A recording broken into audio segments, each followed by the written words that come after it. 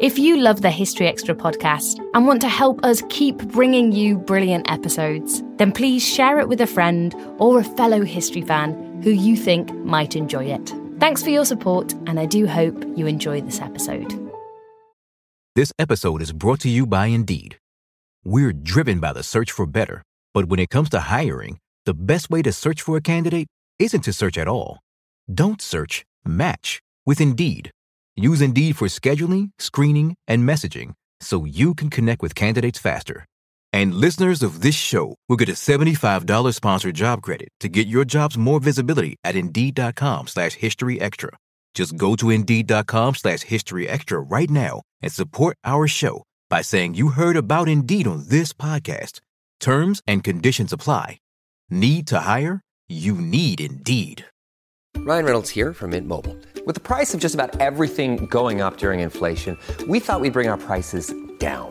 So to help us, we brought in a reverse auctioneer, which is apparently a thing. Mint Mobile Unlimited Premium Wireless. How to get 30, 30, bit to get 30, bit to get 20, 20, 20, bit to get 20, 20, bit to get 15, 15, 15, 15, just $15 a month? Sold! Give it a try at mintmobile.com/switch. $45 up front for 3 months plus taxes and fees. Promo rate for new customers for limited time. Unlimited more than 40 gigabytes per month. Slows full terms at mintmobile.com. This Father's Day, the Home Depot has same-day delivery on the perfect gift to help Dad be everything he can be. Because your dad is more than just a dad. He's groundskeeper of the yard, the perfecter of the patio, and the cleaner of the clippings. Let the Home Depot help power Dad's doing with the convenience and gas-like power of Milwaukee cordless outdoor tools. Plus, get up to $150 off select Milwaukee tools. For everything Dad is, find the perfect gift at the Home Depot. How doers get more done. Order select and stock items by 4 p.m. subject to availability.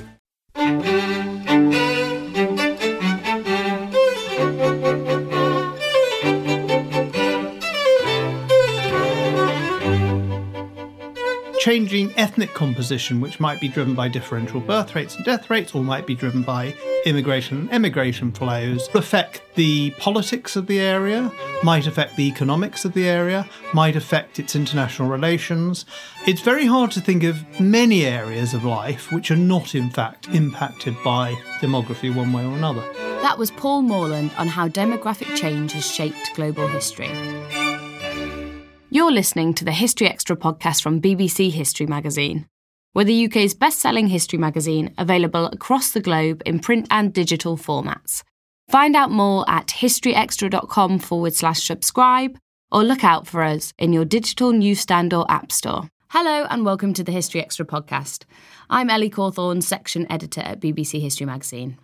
In today's episode, you'll be hearing an interview I did late last year with Dr. Paul Morland. Paul is an expert in demography based at Birkbeck College, University of London.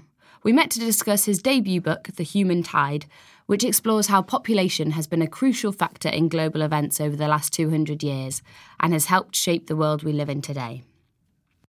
What exactly are you looking at when you're studying demography, and why is demography an interesting way of looking at history? Demography, in some ways, is quite simple. And that's part of the appeal. It's really about three things. It's about the people who are being born, entering the world, the people who are dying, leaving it. And then when we're looking at certain areas of the world, the people moving in and the people moving out. So it's births, it's deaths, it's immigration, it's emigration. That essentially is demography. And why does it affect the way the world is? Because the number of people in an area, in a country, in a region, the age of that population, and how those things change over time, the changing ethnic composition, which might be driven by differential birth rates and death rates, or might be driven by immigration and emigration flows, all affect the politics of the area, might affect the economics of the area, might affect its international relations. It's very hard to think of many areas of life which are not, in fact, impacted by demography one way or another. What have been some of the defining trends of demographic change over the last 200 years, which is the period you're looking at here? Well, I think the first one, and that really sets the pattern, is when around 1800 you start to get a population explosion among the English and Americans, effectively. And whereas you've had population growth and movements before and plagues, things have happened rather randomly. What you start getting in 1800 is a pattern which then happens across the world, where you have falling death rates, fertility rates stay high, so lots of people being born, not many dying, population grows, and eventually the birth rate falls and the population stabilizes. But that happens at different places at different times. So the first big explosion is among what they called the Anglo-Saxons. The Americans use this term to describe themselves, and the English. And what that led to, essentially, was the British Empire as we recognise it. So, of course, the British Empire is much older than that.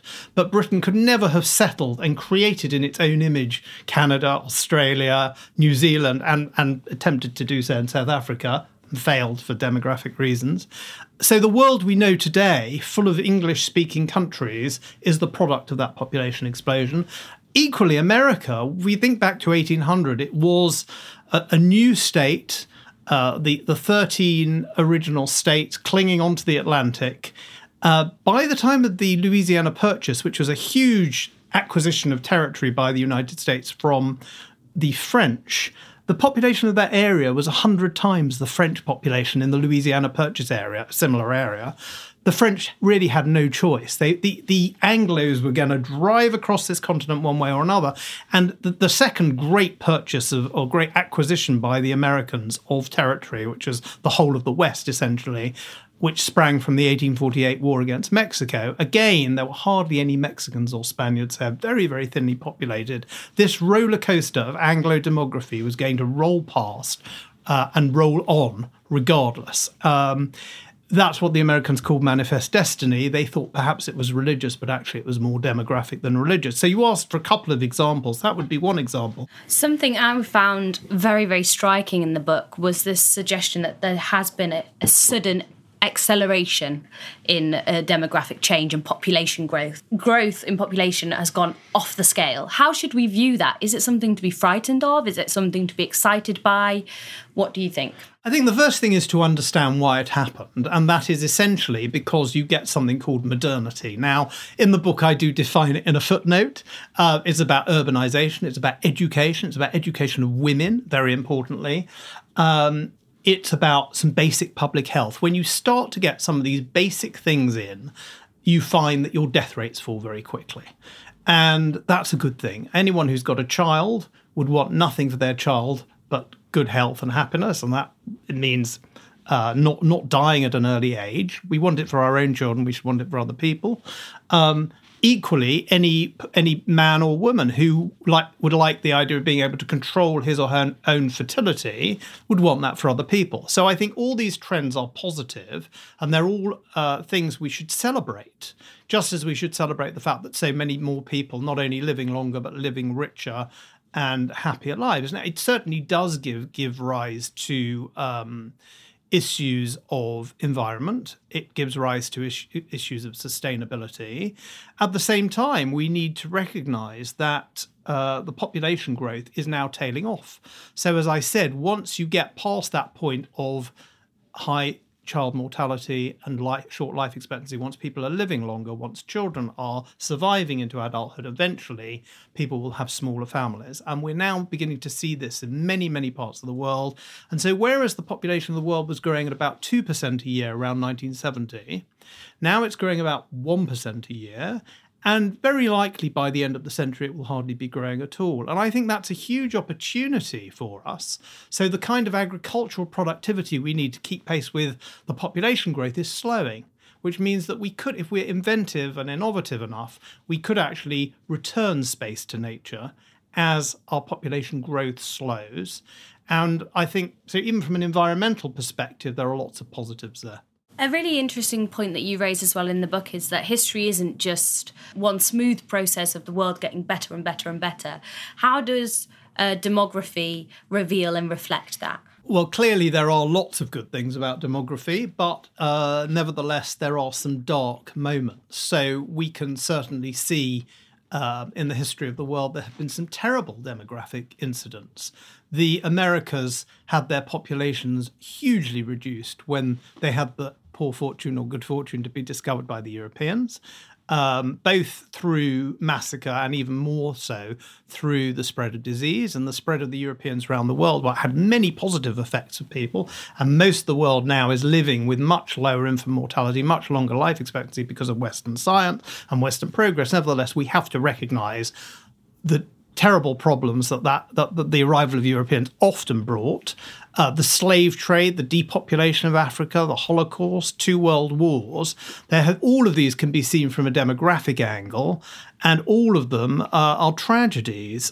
Equally, if you look at societies today, which have very young populations, that has a very positive effect in some cases. I was working in Indonesia not very long ago, and in Indonesia, you feel the positive benefits of a very young population, what they call the demographic dividend, where you have a large cohort of people in their 20s and 30s, eager, ambitious, but starting to have smaller families. So no longer supporting large numbers of children, no longer somewhat bound by very large families. And this creates huge economic positive vibes. On the other hand, where you have a very young population and the country is not successfully integrating into the global economy, such as the Middle East, you have a lot of potential conflict and violence.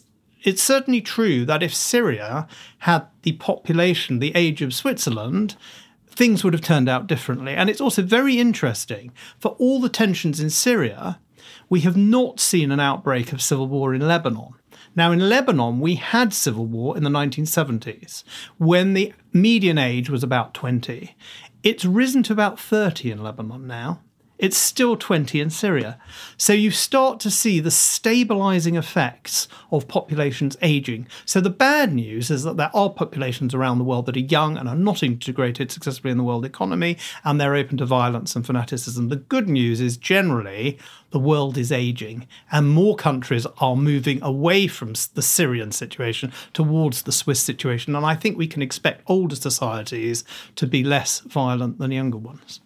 All this is so fascinating because it's quite intangible. It's very hard to establish the chicken and the egg, and it's hard to disentangle what comes first. So talking there about having a young population, there are so many other factors at play as well as population. Is it hard as a demographer or frustrating to get to grips with the impact and significance? It's not possible simply to disentangle demographic factors. And I think I mentioned in the book, one of the great debates is about the link between the Industrial Revolution on the one hand and the population explosion on the other hand. One view may be, population explosion, lots of hands ready to move into the factory. The other argument is that without the Industrial Revolution, without all the exports that could generate, which in turn could finance imports from the wider world to feed the population. Without the massive increase in productivity, you couldn't have supported a larger population. And I think the consensus there is that whichever was primary, neither the one nor the other could have got going and really kept its momentum without the other. So if you'd had the Industrial Revolution, you'd had the factories, if you hadn't had a huge expansion of the population, Britain could not have become the workshop of the world. It would have been a small industrial country like Belgium. It would never have had the opportunity to have the scale to export to the entire world. Equally, if you'd had the population explosion, but not the industrialization and not the whole new economic model which we got in the 19th century, you would have ended up with that population getting knocked back, as it had done, for example, in the Middle Ages when you had the Black Death. So that's part of the answer, that these two things, economics, industrialization on the one hand, demography on the other hand, support each other, and it's almost pointless to spend your time worrying about what went first. The key thing is to recognise that the two would not get very far without the other one. The other point I was going to make in terms of something like violence and youth population, it's very interesting. You have young populations which are not violent at all. A country like Bangladesh has a very young population. Still, the fertility rate's fallen enormously, but they still have a very young population. They don't have obvious political or public violence to the extent of, say, Syria. So you find that young populations can be violent or not. But what you almost exclusively find is once a population gets old, it ceases to be violent. So not all young populations are violent, but almost all old populations have a lower crime rate, less war, less civil war, less civil strife. When you get to a certain age, you have interests. A 20-year-old Syrian, male particularly, because we're normally talking about males when we're talking about violence, is probably not yet married, probably doesn't have an economic stake. The median Lebanese is 30. Well, there's a big difference between 20 and 30. By the age of 30 in Lebanon, you're probably married, you probably have children. The other thing that some people say is important, and there seems to be some evidence of it, is that as family sizes get smaller, parents value the children more intensely. And where you have one son, you are perhaps less willing to send him off to fight than where you have 4 sons. My sister has 4 sons. She might disagree with that. But generally, in the culture of a society where you only have 1 or 2 sons, you're probably going to hang on to them a little more tightly than where you have a large number. I think a lot of the discussion about how demography and war or conflict kind of come into play together, you think on the surface level, oh, it's simple. You have more people on the battlefield, you're more likely to win. But these kind of nuances that you bring out show that it's actually a lot more complex than that, and there's a lot more at play. But nevertheless, the numbers you can field in a war is important, and it sort of depends on the war. The First World War is a very good example, and I talk about it at some length in my book. First of all, the extent to which the powers in early 20th century Europe were nervously looking over each other's shoulders at the population expansion. The English and particularly the French were very worried about the Germans. The Germans were worried about the Russians. The Germans had a faster population growth rate at the beginning of the 20th century than either Britain or France. The Russians had a faster population growth rate than Germany. There's a famous story of Bethmann Hollweg, the German Chancellor's secretary, coming to see him in, I think, 1913, and Hollweg was in despair at the thought of this looming nightmare of Russia. A lot of that had to do with population, the sense that there were more of them, they were getting more and more industrialized, prosperous from a very low base, and more of a threat to Germany. And demography was clearly a part of that. So I think demography fed into the First World War. And then if you actually look at the battles on the Western Front, less so on the Eastern Front and on other fronts, but on the Western Front, it was a grinding competition of putting men into the trenches. And in the end, when one group would go over the top, another group would go over the top, and they would lose pretty similar numbers. And the quality of the troops was broadly similar. And the quality of the armaments was broadly similar. In the end, numbers mattered enormously and gave the Allies an edge, which, of course, when America entered the war, that was the final straw as far as Germany's ability to sustain its trench warfare. And as I say in the book, it was in the cradles of the 1880s and the 1890s in many ways that the First World War was determined.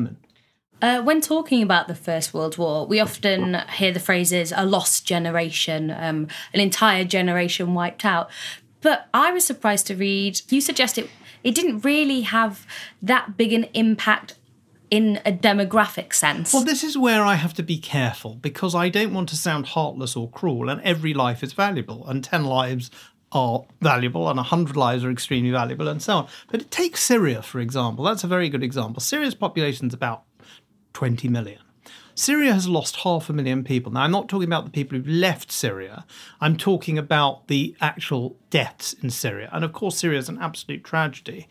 But 500,000 in 20 is, in terms of percentage growth of population, a country like Syria, which had a very, very high population growth, could recuperate that in a very, very small period of time. A country like Syria could have its population growing at 2% a year, or even 3% a year. We've had Kenya growing 4% a year in the 1970s. A population of 20 million, which is growing 2% a year, is 400,000 people. So Syria could probably make up its population just in raw numbers in a very, very small period of time. Europe was growing very fast population-wise before the First World War.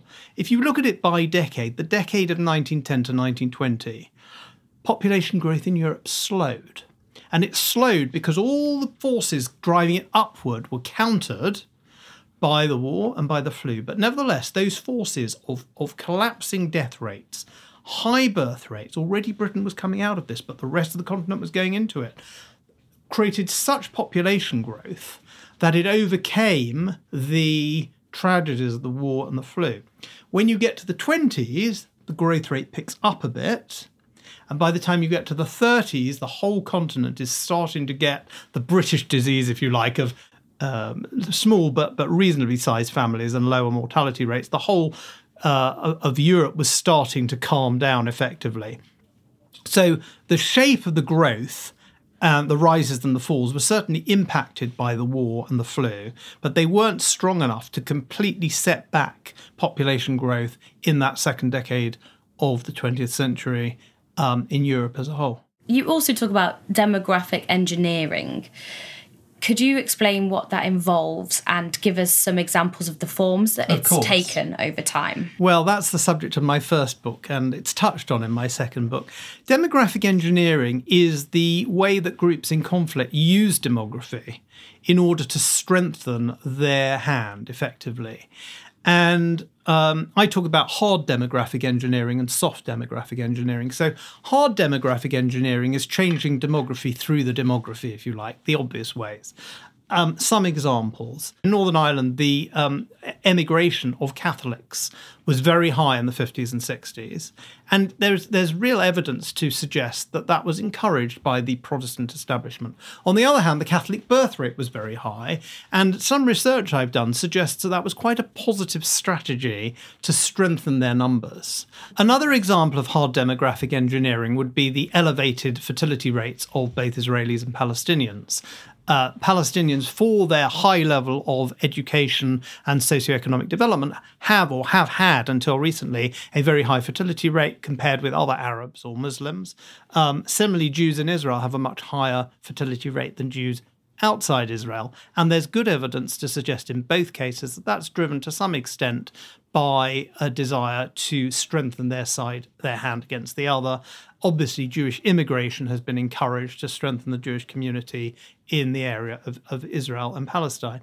That's hard demographic engineering, where you're changing. If you remember, I said births, deaths, ultimately could even be genocide, killing the other side. What I called soft demographic engineering is where you try and change the demography through non-demographic means. So an example would be, getting back to Northern Ireland, when the state was founded, there was a decision to take 6 rather than 9 counties. And I've actually been and looked at the debates within the Unionist Party as to what they were going to recommend to the Cabinet and the Cabinet papers. And in all cases, the sense was, if we are going to hold part of Ireland, we need to hold something that's demographically sustainable. 6 counties is a 2-to-1 majority in favour of the Protestants. 9 counties, which would have incorporated Donegal, for example, would not have been barely a sustainable Protestant majority. It's births, it's not deaths, it's not moving anyone, but it's defining your state or your territory in a way that favours one group demographically rather than another. We've spoken about migration, but could you speak a bit more in depth about how migration has transformed the world that we live in? Well, of course, the first thing is to think about, in the context of my book, so the last 200 years, of course, migration we all came out of Africa originally, or so we believe. I think even that's been questioned. But within the context of the last 200 years, the first thing is the huge movement of people from the British Isles to North America, Australasia, and to an extent to South Africa. There are many interesting stories within that. So, of course, there's the tragedy of the Irish famine and the massive movement of Irish people out of Ireland to the United States and also to Canada and, in fact, the United Kingdom. So the world we know with this Anglo identity in huge far-flung parts of the world, which we rather take for granted, in 1800 it would have seemed quite strange. San Francisco didn't exist. Adelaide didn't exist. Place Cape Town. So the Anglo nature of the world is in many ways the product of the population explosion in England and America in the early 19th century and the mass immigration. The migration is the other way round. So the British Isles really had very, very little immigration from the time of the Norman conquests. We're often told we're a country of immigrants, but in fact the Huguenots, the early 20th century immigration of Jews, these were very small numbers, and their respective populations would never have made up more than 1% of the total population of the country. By contrast, we've had immigrations of hundreds of thousands of people into the United Kingdom within a single 12-month period at some points in the the first years of the 21st century. And clearly for anyone living in the big cities in the United Kingdom, you can see how this is massively changing the ethnic makeup of the country. Now, the interesting question over time is to what extent will identities shift? To what extent will people change their identity?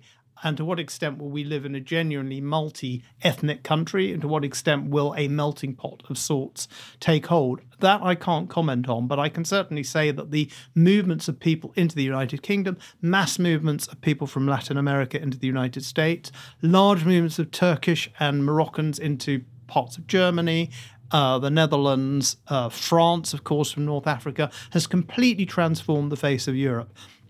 And it's quite striking if you were to have said to someone in France, for example, in 1900, that by 2018 we would have huge Algerian populations in Paris and Marseille and no French populations in Algiers, they would have been astonished.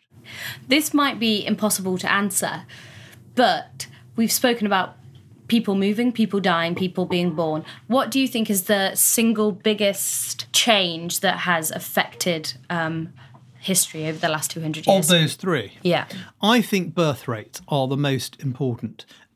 Migrations are important, but identities change. So somebody arrives, the second, the third generation feels quite different, identifies differently. Everybody throughout the world generally wants to live as long as they can, is trying to push out as long as possible life expectancy. And as a human race has been fantastically successful in this. So I think those are kind of less interesting than this fascinating subject, which is how many children do women choose to have, where they have the choice. So the first thing is the fact that the choice has spread.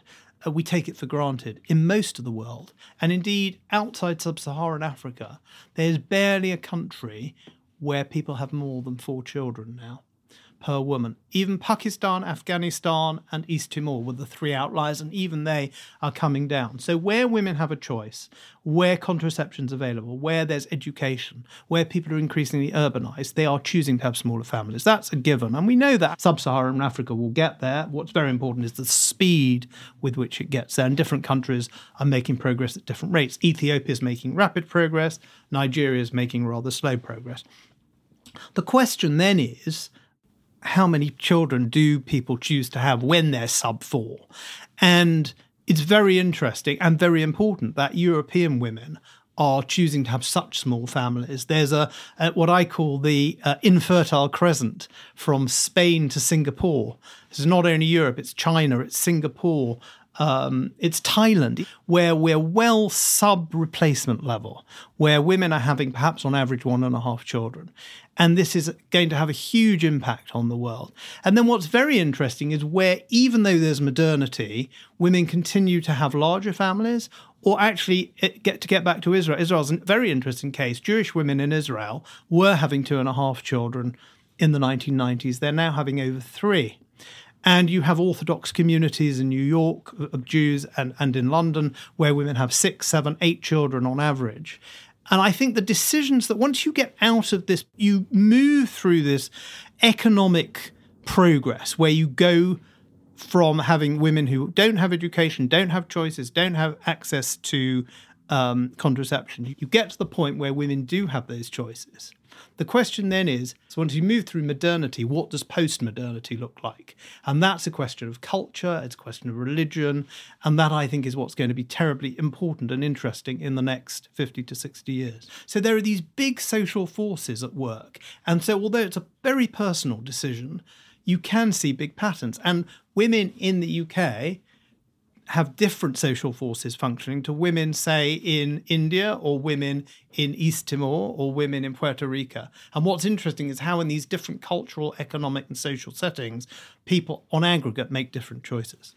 So there are some absolutely crazy numbers you throw out in the book. What was one of the most staggering statistics you came across? I think the incredible fall in fertility rates in recent times among people who've made very, very rapid economic and industrial progress is staggering. And the number that always haunts me in a way is the fact that in 1970, the fertility rate in China was above 6, around or above 6. By 1980, in 10 years, it had gone down to 3. Now, you simply can't get faster falls in fertility than that. Absolutely astonishing, absolutely explicable by, even in the 1970s, the start of urbanization, industrialization, and so on, post-Mao or during the last years of Mao. And then you have the one-child policy. And I really believe very, very strongly, if you look at the speed with which fertility was falling in China before the one-child policy, and if you look at the progress to lower fertility made by other countries in East Asia, by Korea, by Japan, by Taiwan, by Chinese people in Malaysia, so you're looking at people who are in terms of Chinese communities, quite culturally similar, you realize that the one-child policy was completely unnecessary, extremely cruelly applied, and it will have negative consequences. That was Paul Morland. Paul's book, The Human Tide, How Population Shaped the Modern World, is available now, published by John Murray. Thanks for listening to today's podcast. We'll be back on Monday when Cathy Newman will be discussing some of British history's most brilliant women. Thanks for listening to this History Extra podcast, which was produced by Ben Hewitt and Jack Bateman. You can catch up with past episodes on historyextra.com, where you'll also find thousands of articles on all different aspects of history, as well as our special subscriber-only area, the library.